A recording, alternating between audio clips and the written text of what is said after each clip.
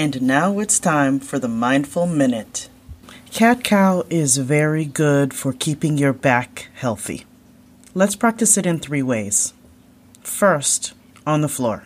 On a yoga mat, come to your hands and knees so that your hips are stacked over your knees, the tops of your feet are flat on the floor, and your shoulders are stacked over your wrists.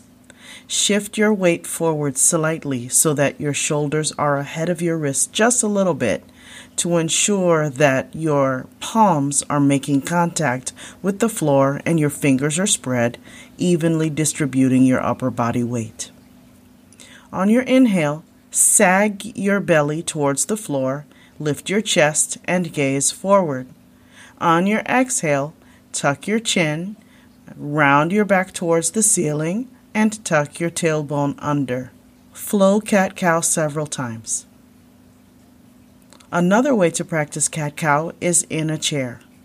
Sit tall in mountain pose in a chair. Place your palms on your thighs. On your inhale, draw your hands back on your thighs as far back as they will go. Press your abdomen and chest forward and gaze up towards the ceiling. On your exhale, reverse by tucking your chin, rounding your back, pushing your hands as far forward as they will go towards your knees, and tucking your tailbone under. Squeeze your navel to your spine energetically. Repeat several times. A third way, from standing.